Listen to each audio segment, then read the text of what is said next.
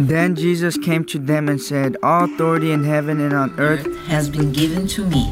Therefore, go and make disciples of all nations, baptizing them in the name of the Father, and the Son, and the Holy Spirit, teaching them to obey everything I have commanded you.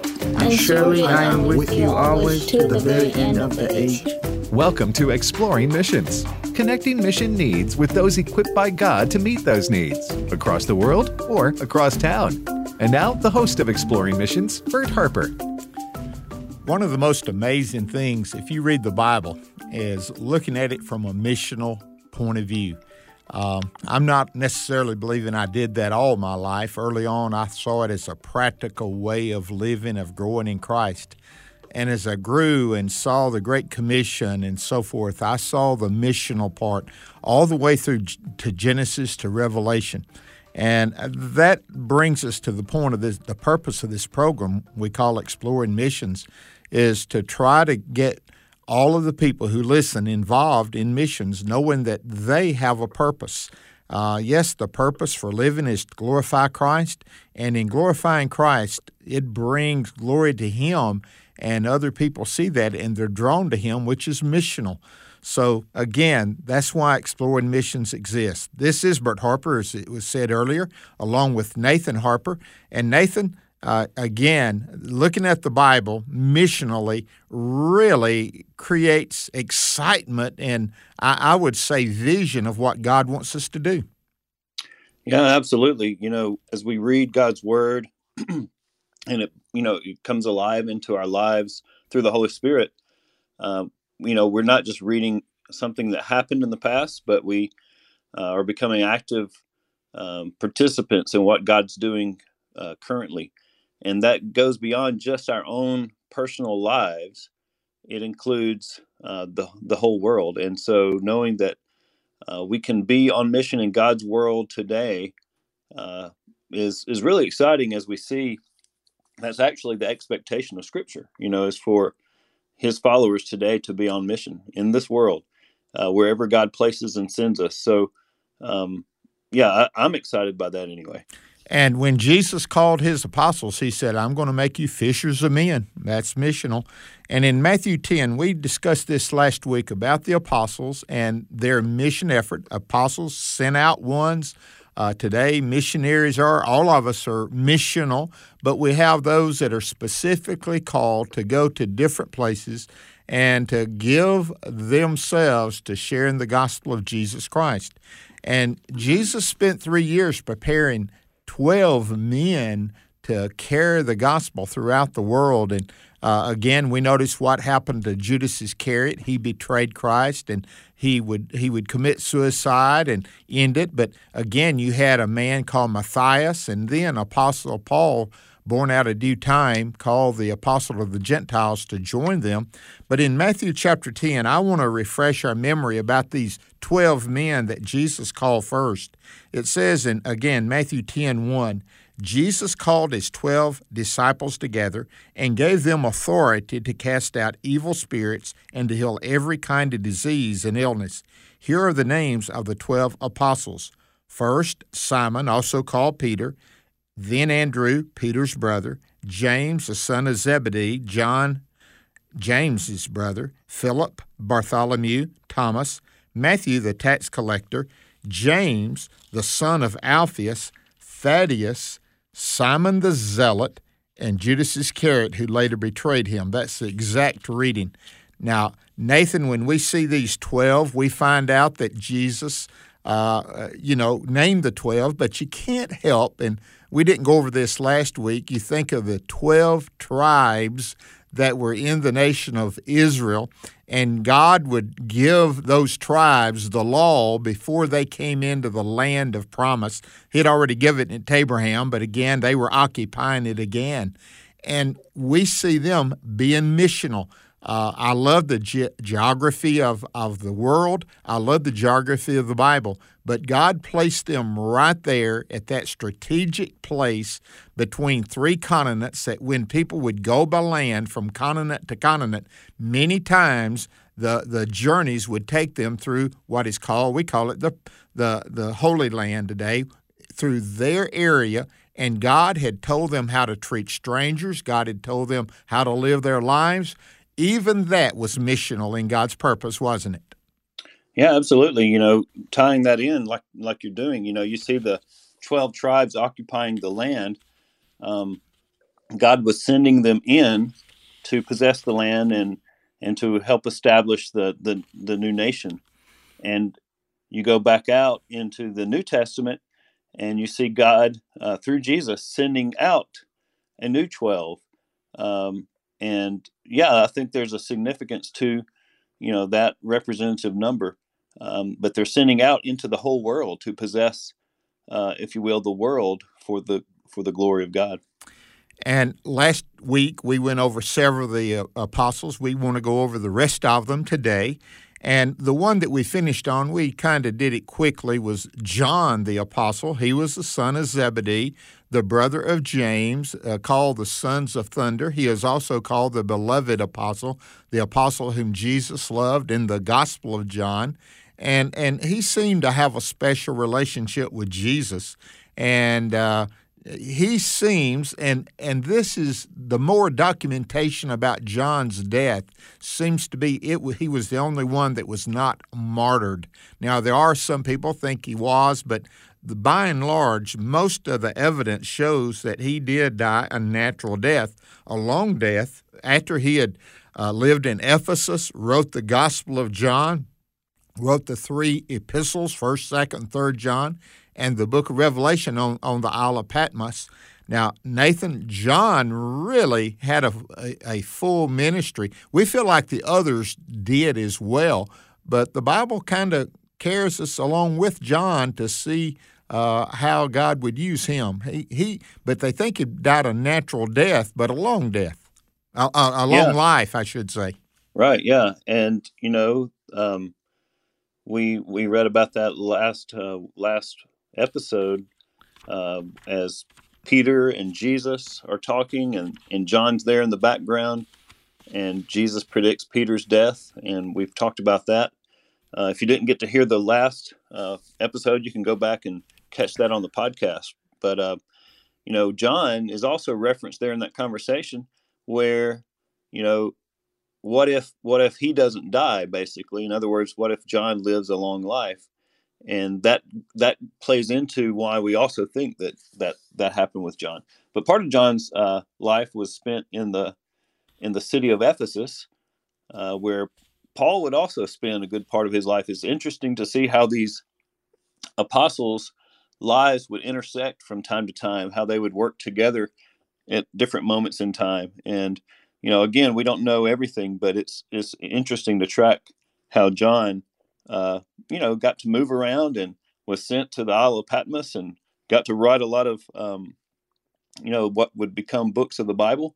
So, you know, God will use each of us, you know, applying this to us today.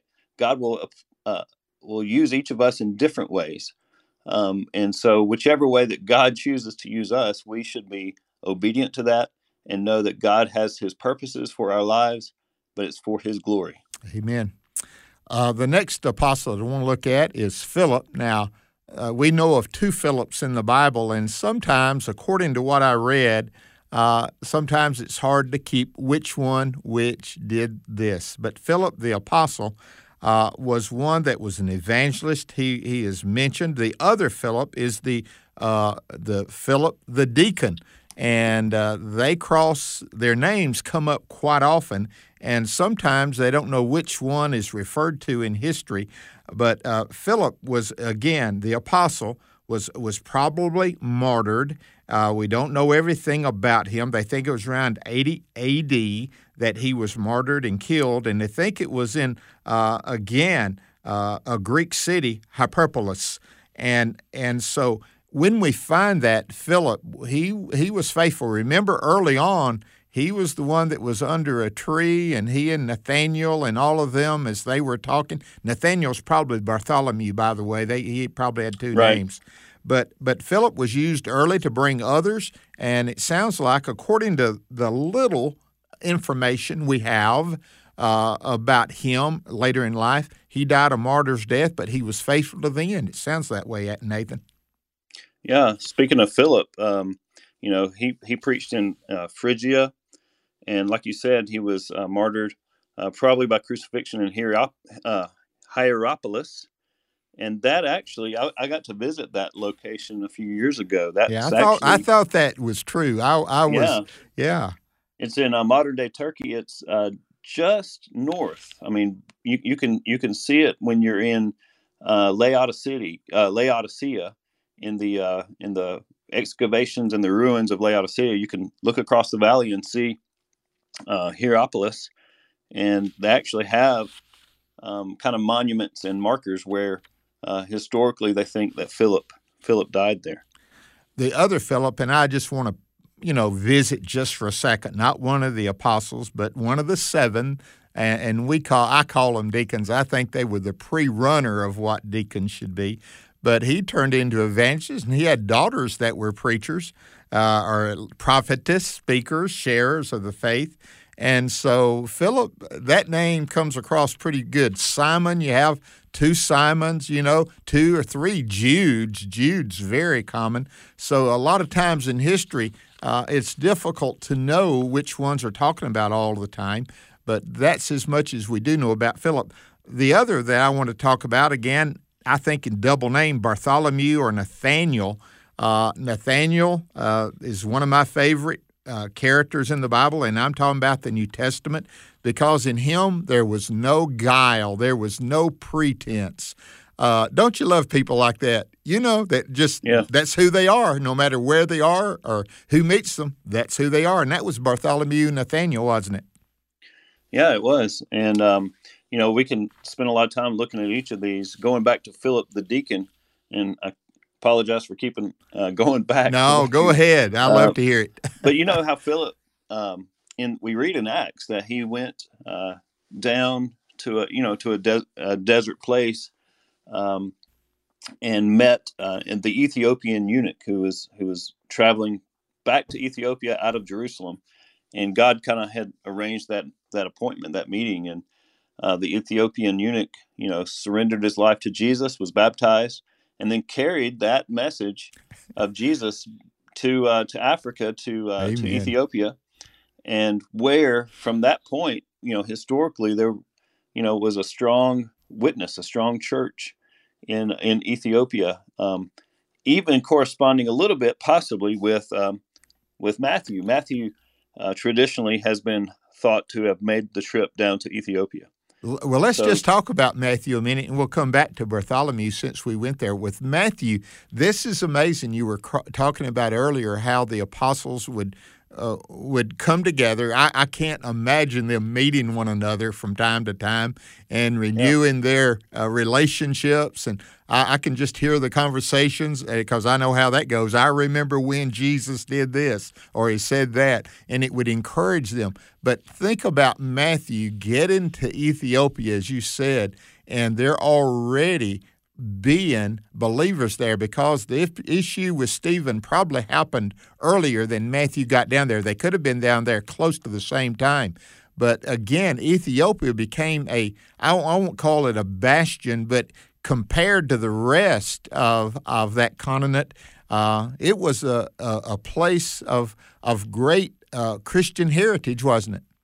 Yeah, absolutely. And, there's a lot of tradition and stories and even legend, if you will, that has come out of Ethiopia regarding Christianity and what the church kind of looks like there might be a little bit different than what we are kind of that we track in church history.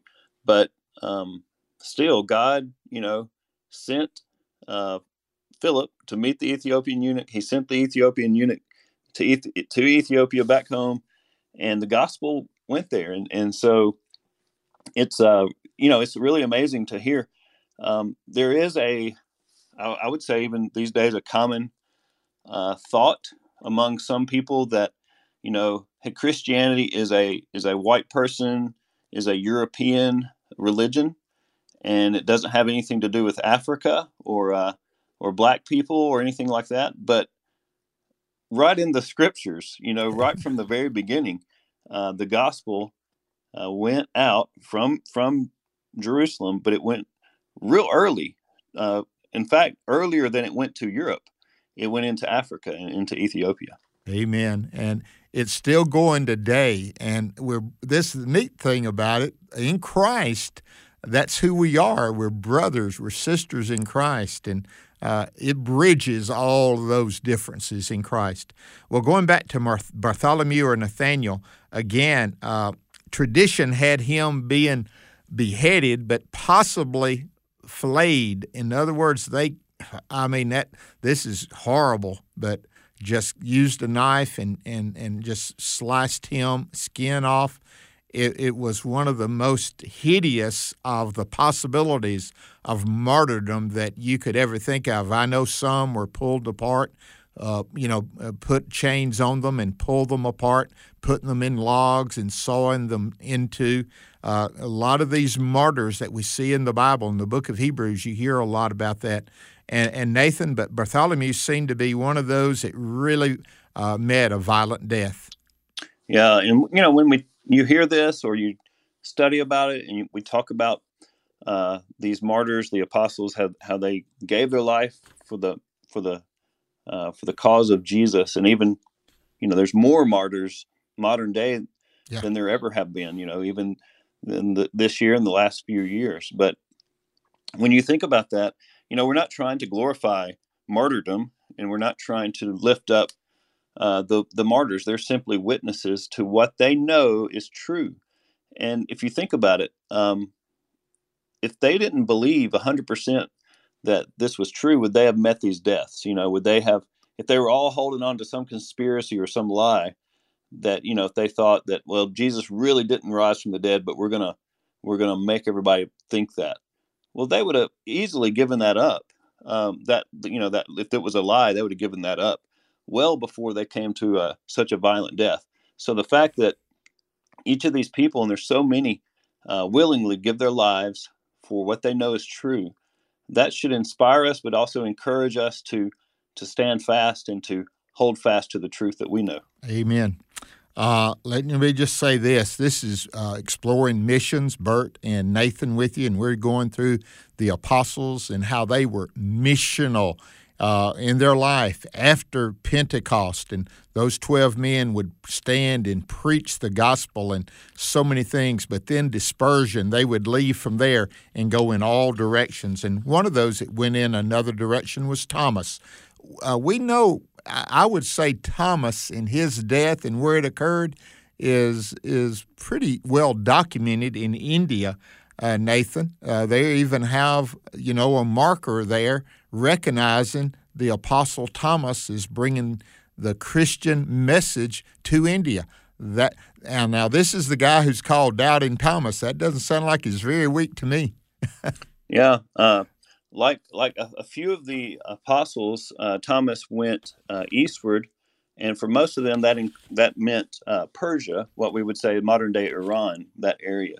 But Thomas seemed to have gone further east, all the way to India, and possibly even really far south into India, that subcontinent there, which is, you could say, modern day Kerala state. I've got friends that are from there and friends that are actually currently there doing ministry work in Kerala state, as bad as things are currently in India with the COVID pandemic. But, you could go and actually see that marker where historically, traditionally, they believe Thomas made it that far south, preaching the gospel as he went. And he was speared. That's pretty definite as well. A lot of these, was he stoned or beheaded? But with Thomas, the place and how is pretty definite. So I would say this great man of faith who wanted to make sure Jesus had risen from the dead, and we are sure of that today. Well, let's go to another one that has a name like someone else. Matter of fact, 3 James that we have listed. James, the one who died earlier on, and we know he died.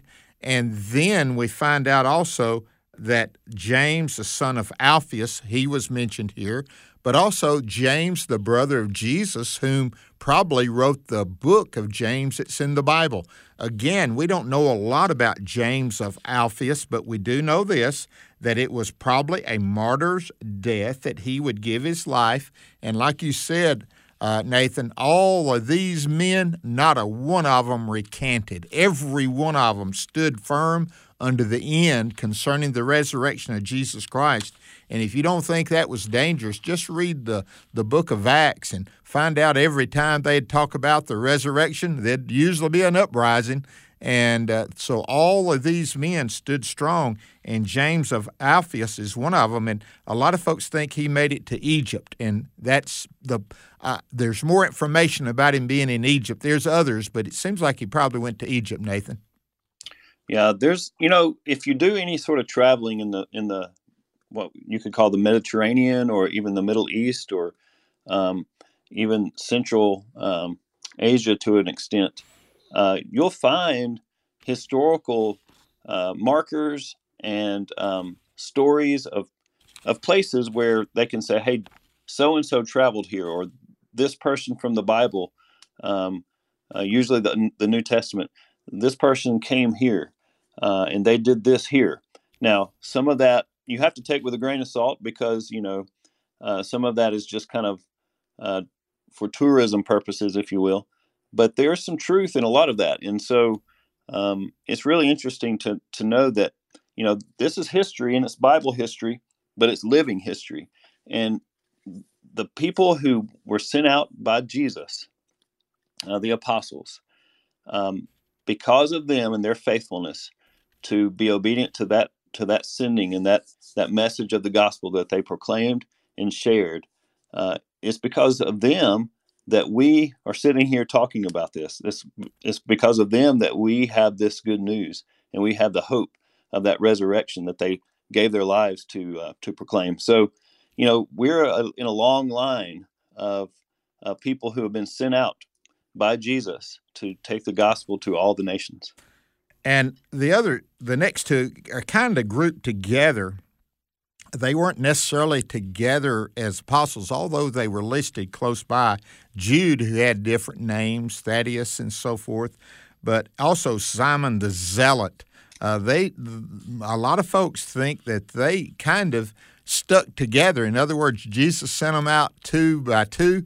It sounds like these two may have done part of their journeyings together. Now, we don't know, but several of the historical documentations place them together, even dying together.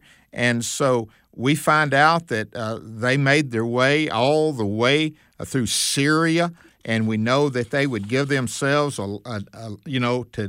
to Christ.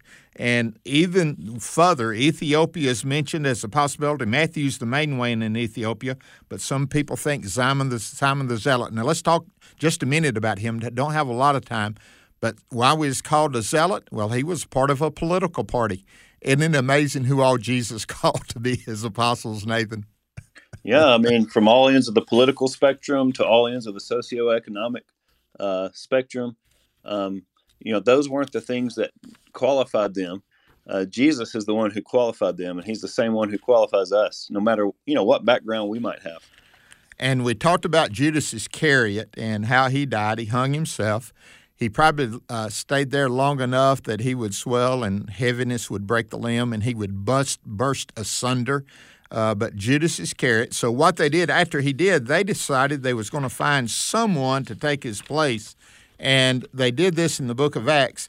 And Matthias became the one who would take his place. We don't know very much about him, very little. He's the least known, but again, him being chosen means that he had some qualifications. He had seen the risen Lord. He had been taught by him.